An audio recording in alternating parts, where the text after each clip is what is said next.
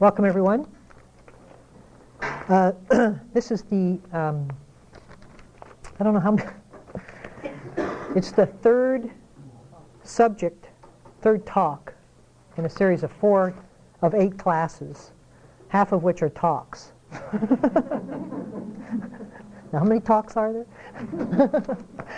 So there's a talk and a discussion, and we're on the third talk. And actually, I don't know how you're relating to this series, but I like it a lot. I clap at the end.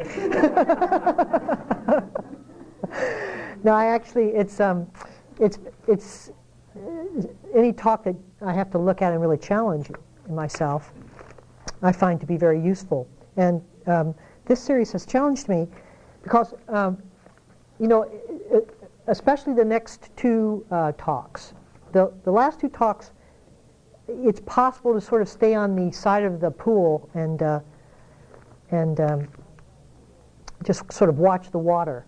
The first 2 talks, the illusions are what we take life to be in one way when it's completely different in reality.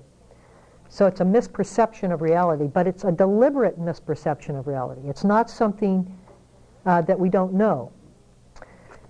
And so when we say things change, yeah, I know that, right? You know that. But you don't do any. But we, in generally, don't really act in accordance with that law.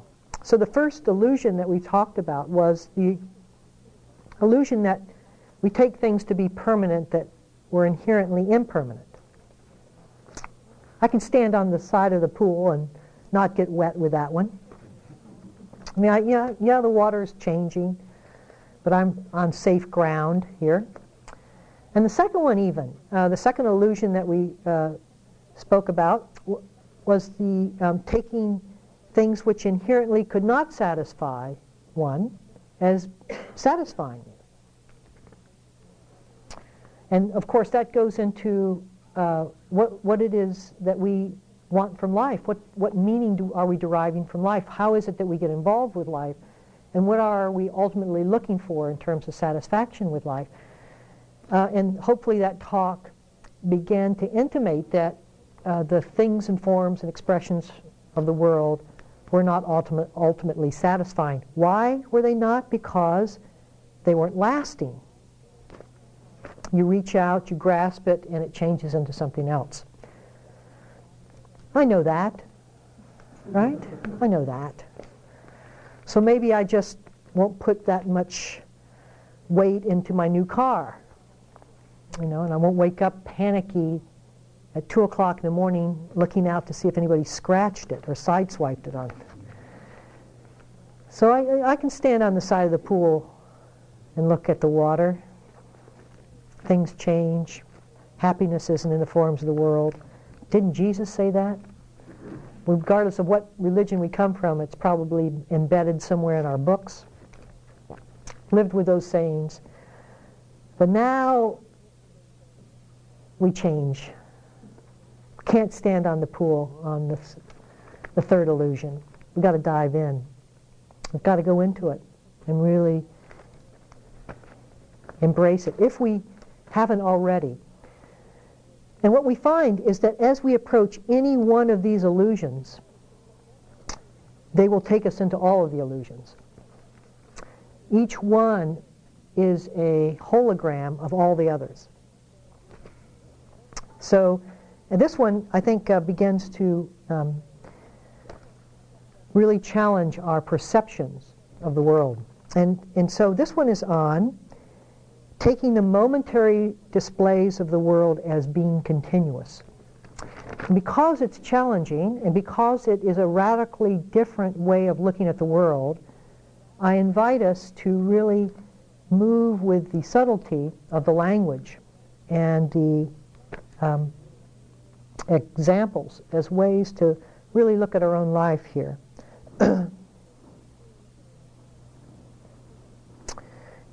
For this is about time. And anytime we talk about time, we have to re-perceive ourselves in relationship to the world. Because most of us, I think, have a sense of time as just sort of the sequence of moments, sequential moments. If you pile them up like snapshots, you sort of get a sense of time. I mean, I was here this hour, an hour ago I was at home. You can just kind of build your whole history in relationship to the sequences of the past and what your expectations are of the future. And so you get a sense that somehow time is sort of outside of us. It's not really in us, but it's sort of happening to us in some way, right? Is that what we'd say about time?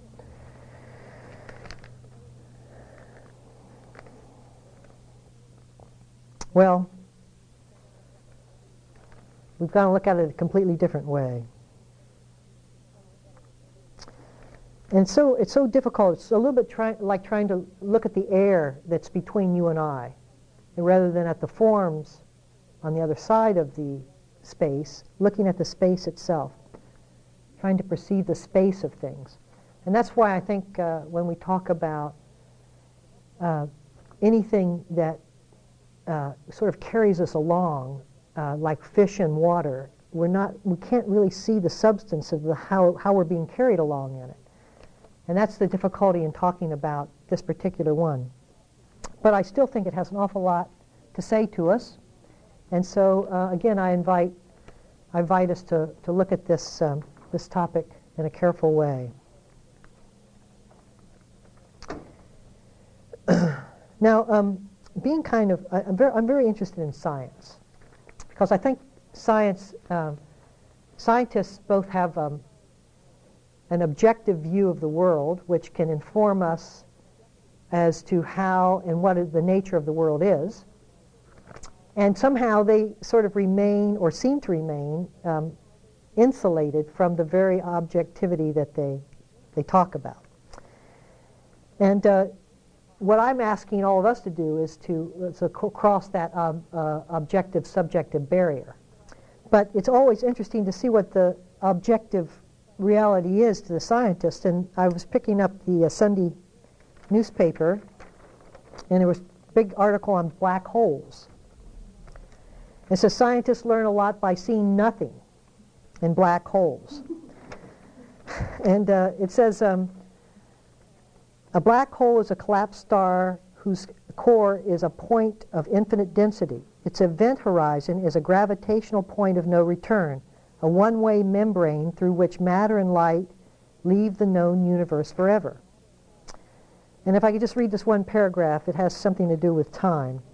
But no one has previously seen what happens to a piece of matter as it swirls into this so-called event horizon, an invisible boundary that is the defining feature of a black hole. The event horizon is a gravitational point of no return, a one-way membrane through which matter and light leave the known universe forever. At the event horizon, trapped material crosses into a twilight realm where time and space no longer have any practical meaning, and the laws of known physics break down. I like the fact that the laws of physics break down. That says something to me about the nature of these things. If they didn't break down, if they were continuous, then we could rest upon them as somehow the permanency of the world. Well, their permanency rests in the laws of things. But the fact that there is a breaking point in which everything kinds of crumbles together, in which time, and no matter how much what we think about it, crumbles, falls away. And in fact, scientists have shown that the faster you go, the slower time becomes. So that at the point when one reaches close to the speed of light, the duration of a moment, not subjectively but objectively, changes completely. If somebody watches that person, the subjective and the objective are very different. So that to me, I don't want to get into, this isn't a science classroom, but it says something of how we relate to the fundamental laws of the universe as not being something we can rely upon. They're mutable, from my perspective. And they may even be just assumptions that we've placed on. They're a group conspiracy. We've agreed on certain fundamental laws, and through that agreement, everyone sees it from that perspective. That's going a little step too far, but I think what we're intimating here is that what we've counted on to be so practical and reliable may not be. So what does this have to do? What does time have to do with us, you see? Why is this an illusion? Why are we saying that the sense of continuity of time in your life is wrong? It's an illusion. And that it's really, the universe is a momentary display, moment after moment. A momentary display, not a continuous thing. There are occasions in one's practice, if you did very refined and prolonged meditation, in which you could begin to see big chunks of discontinuous time. Your mind blacks out. It blacks out and comes back in, blacks out, comes back in a kind of strobe light effect on things. You actually perceive that. Buddha said that in general, the strobe light effect is something like billions and billions of times per second.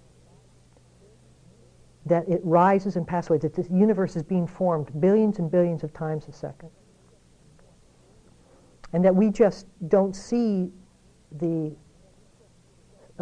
blackout points. We just see it as a continuous thing, a continuous stream.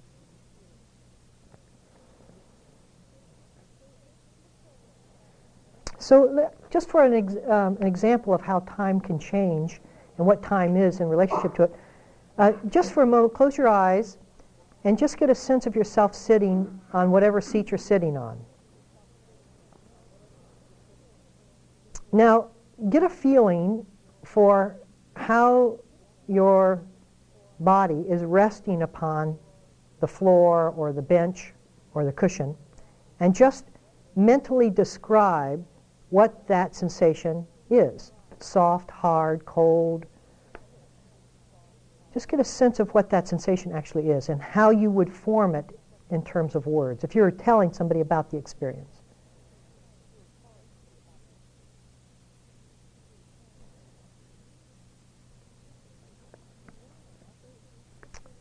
And now, just go to the experience of it itself without the word.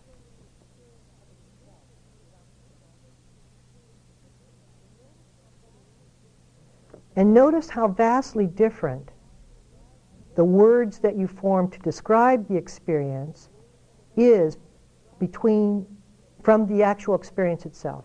That the word hardness just doesn't grasp what hardness really feels like. And that as long as we describe it with words, we have it fixed, don't we? We can tell people how it was, what the class was like, how comfortable we were.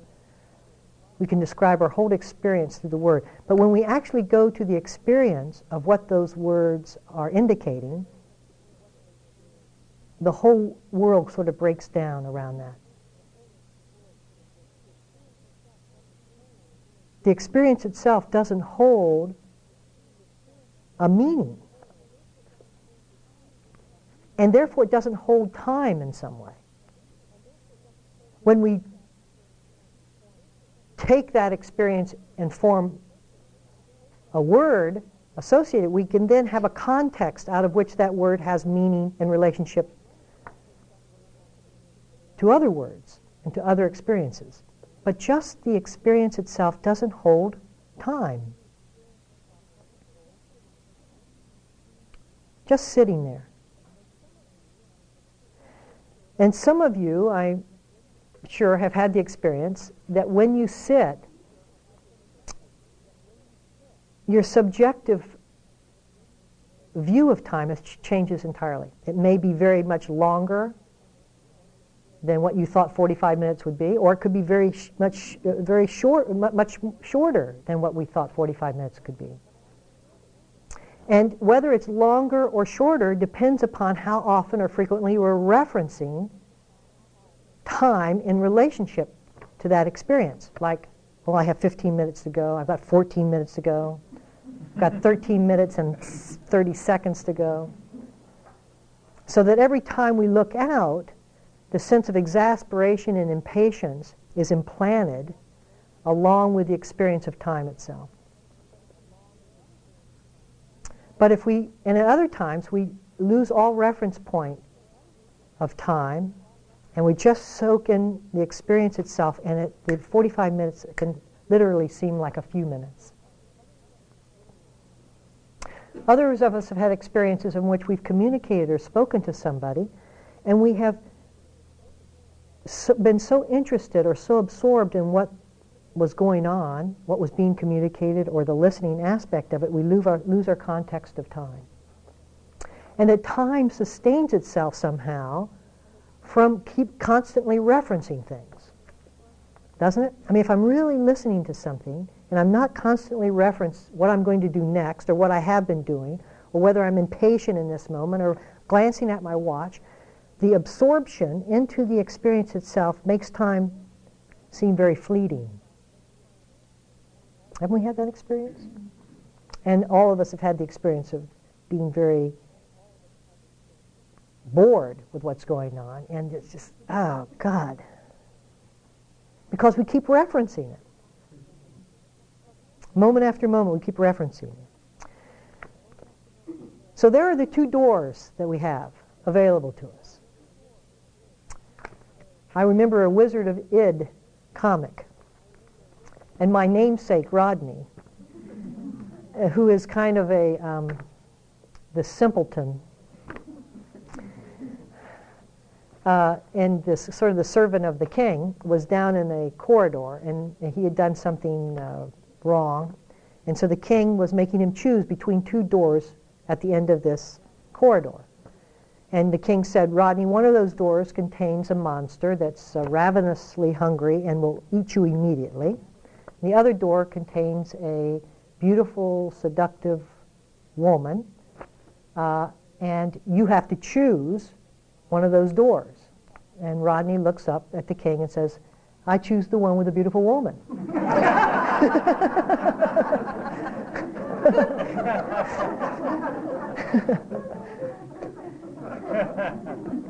So we have two doors. We have the door of experience, or we have the door of words. Behind the door of words contains all the things that we're most used to in terms of our world. Solidity of form and solidness, individuality. It contains time and sequences thereof. It contains aging, of course, birth and death. It contains all those things as well. It contains virtually our whole life. And we've chosen, most of us, the word, the door of the word. On the other corridor, behind the other door, is something vastly different. That's the corridor of the timeless. The corridor in which referencing isn't what we're focused on doing, but that there's a far more union of heart behind that corridor. And we're constantly walking down this corridor, moment after moment, and say, I'm choosing that one. I'm choosing this one. I'm choosing this one. We keep going to the right-hand door, not the left. We make that choice.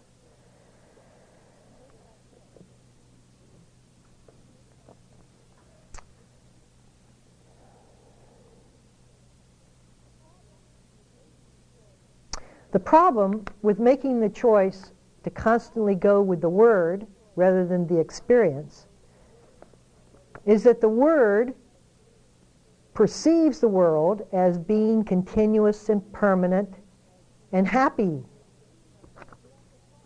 And we like that.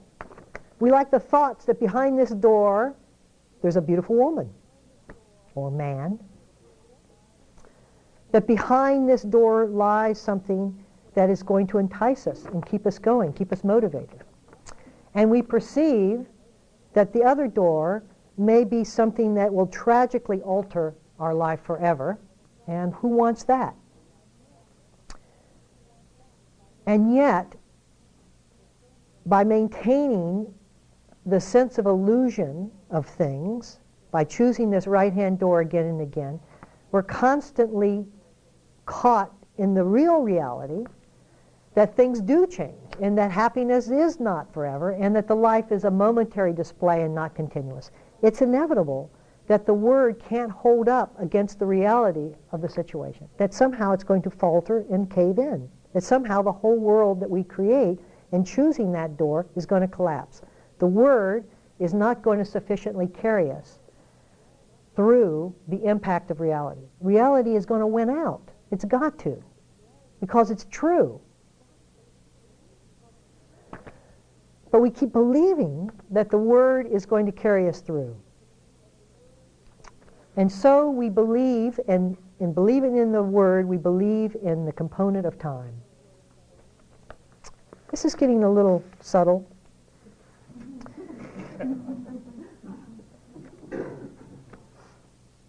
But I hope you're getting a sense of things.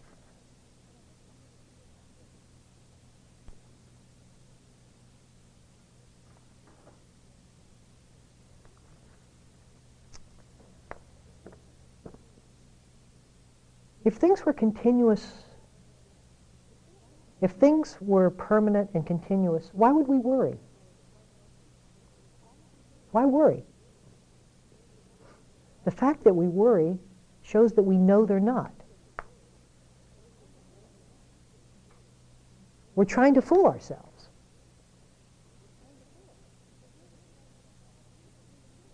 So where does time come from? Why does it seem continuous to us?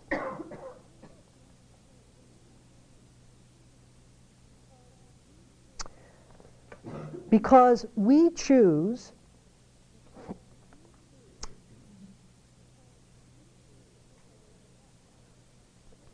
to think our way through life. That's basically it. We keep meeting the reality of change and impermanence and discontinuity with the abstraction of a word that fits over that and makes it continuous. The word me or I, any word actually, makes something permanent.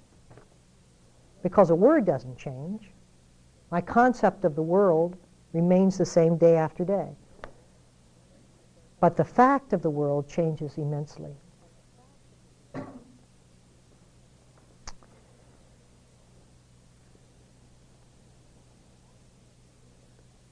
And we keep acting on the world from the history of what has worked for us before. And we keep looking, as we do when we sit down in our meditation, we keep looking at our watch. And we keep meeting every situation from what the previous history of the similar situation was like for us. And then we keep acting in accordance with what has worked with us in the past. We just purchased a cat. And the cat is 3 years old. And I don't know what its history has been, but it probably hasn't been a real smooth history, because the cat is like one of the most frightened animals I've ever seen. It just flees around the house, hiding behind things. And it must have been males predominantly that did something to this cat, abused it or something, because as I approach it, its eyes just light up in terror. And as I reach out to pet it, it just cringes. And so it's been 2 months. And yet the house, there is no threat to this cat at all in this house. I mean, we're not doing it's a completely new world for this cat. Completely new world. And this cat, if it ever just could get over the old world, it would find a very lovely environment to live in. It would be petted a lot. It would be fed. But it doesn't. It carries its old world with us. And it sees me and it just, I don't know, maleness is like, its eyes are just. But at least we blame the cat. We all look through these eyes. The eyes of our history. We carry the storybook of our history into each and every situation we go into. And it's as if we don't ever see anything new through the experience of what is occurring. We see it through the textbook of the lessons we've learned. The harsh lessons. The difficult ones. All it takes is one meeting with somebody, and you've got them locked and fixed forever. And even if you're separated for 20 years, you still have them locked and fixed forever. And you meet them again and think, my God, they've changed. But not in our minds. Go to a high school reunion sometime.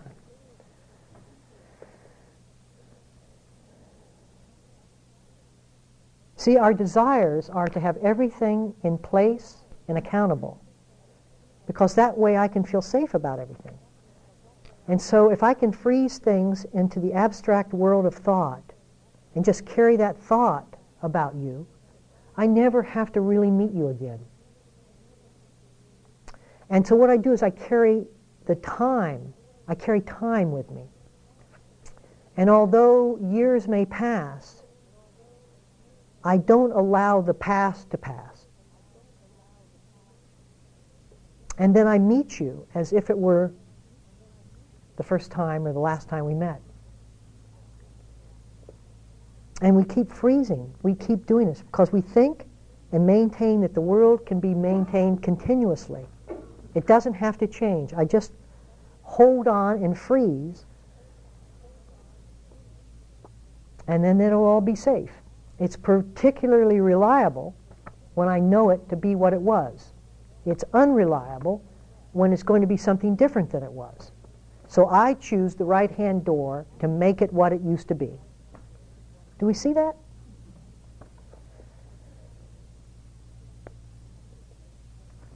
But the fact is that it's discontinuous universe.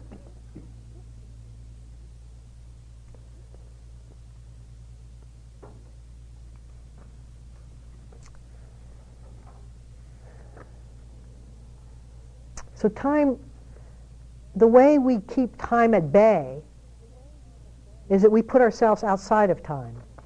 That's the way we can keep time being safe as well. Time is not something that's happening to me. I'm not really aging. Because as I age, I'm going to have to lose myself in death. So I'll keep it all out there. And that's why we feel so lonely, is that we've sort of painted ourselves in the corner of a room, in the room of our mind, away from everything. Even time is a product that's out there. We talk about wasting time and saving time like it was something we were collecting as a capitalist in the market economy. Waste time and save time. But is time something different from this moment? Is it something, can we even say that it's happening to me?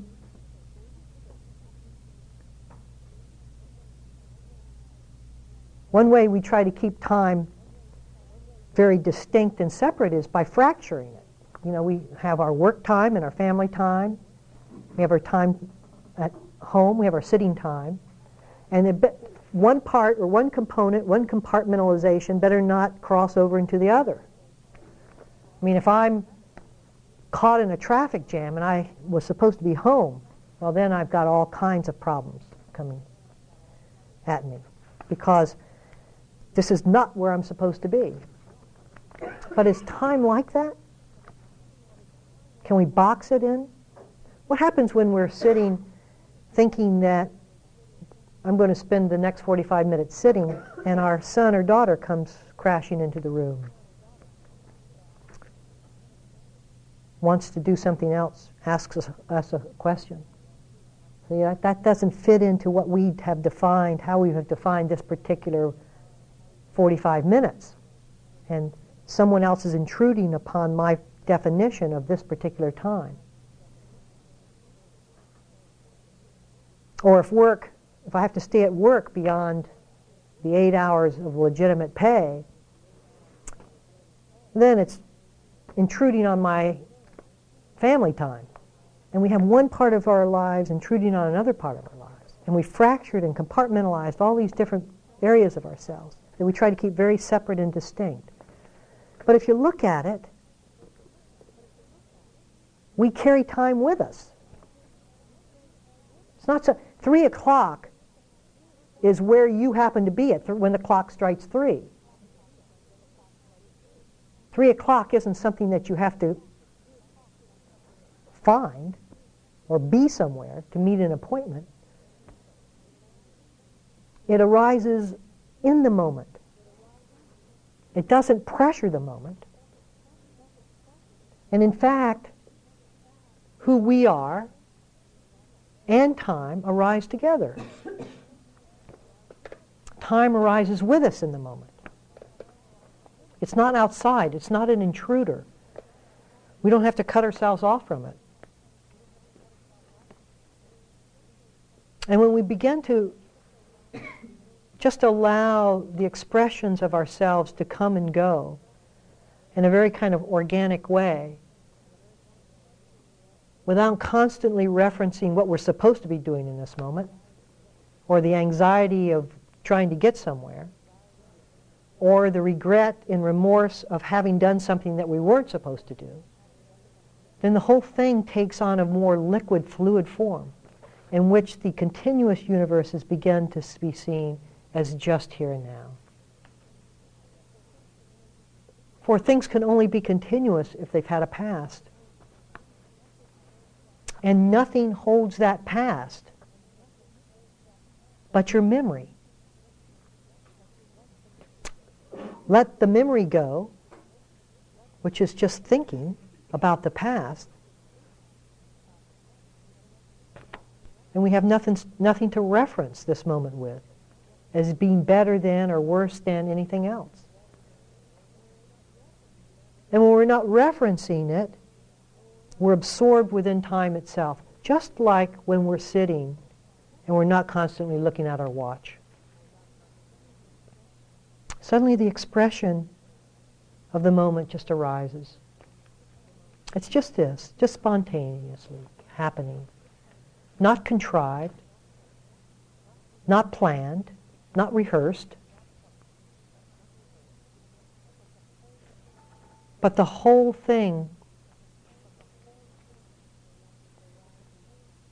arises based on conditions.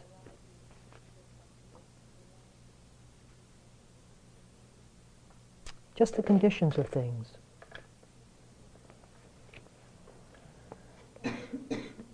Because nothing independently exists. This is the Buddha's teaching. Time doesn't independently exist. It can't. Everything exists because of conditions. Out of conditions, things exist. It's like the rain in Seattle doesn't independently exist from the conditions that create the rain. The humidity, there has to be a certain humidity, it has to be a certain temperature or it would snow. Whatever the environmental lows and highs of what creates rain, those all have to be present. So too, for time to be created, for us to objectify time, for us to make something into time, conditions have to be there. Time doesn't exist outside of the moment. It's not independent of who we are. It is who we are.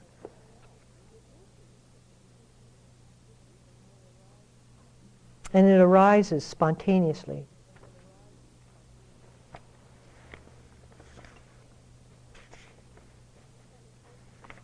So we start with wholeness. You see, if we just connect with the experience, not with what the experience will mean to us in the future, or not what the experience, if on some kind of scale it's getting better or it's getting worse, but just the experience of something. So we're not referencing it as something that is going to continue or has continued for such a long time, but just the experience itself. So we've gone from the side of the pool into the water. We can't look at the thing and say, oh, this is very nice, time is very interesting. We have to dive in.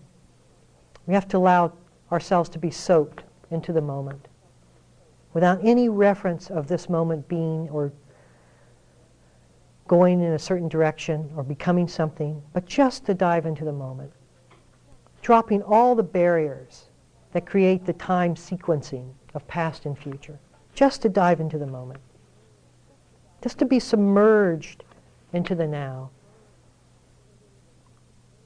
so that everything that arises is just coming. It's just expressing itself.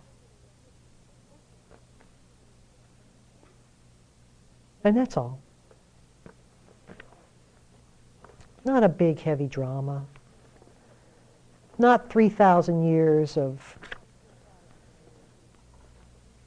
retreating. Just the willingness to be who and what we are in this moment. Without any fear. Why should there be fear?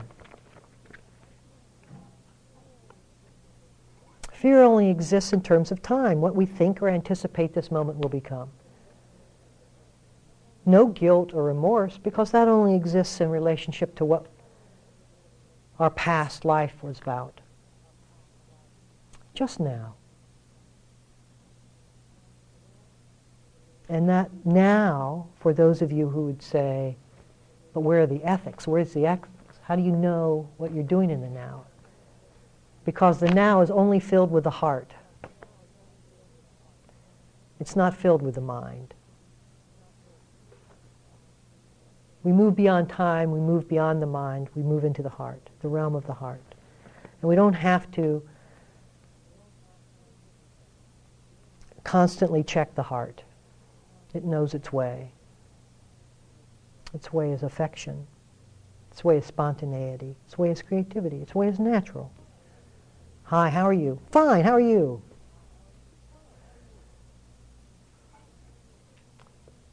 That's it. Can we sit for a minute or two?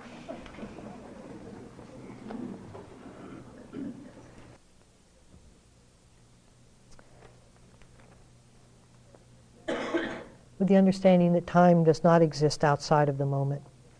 It is always contained within it.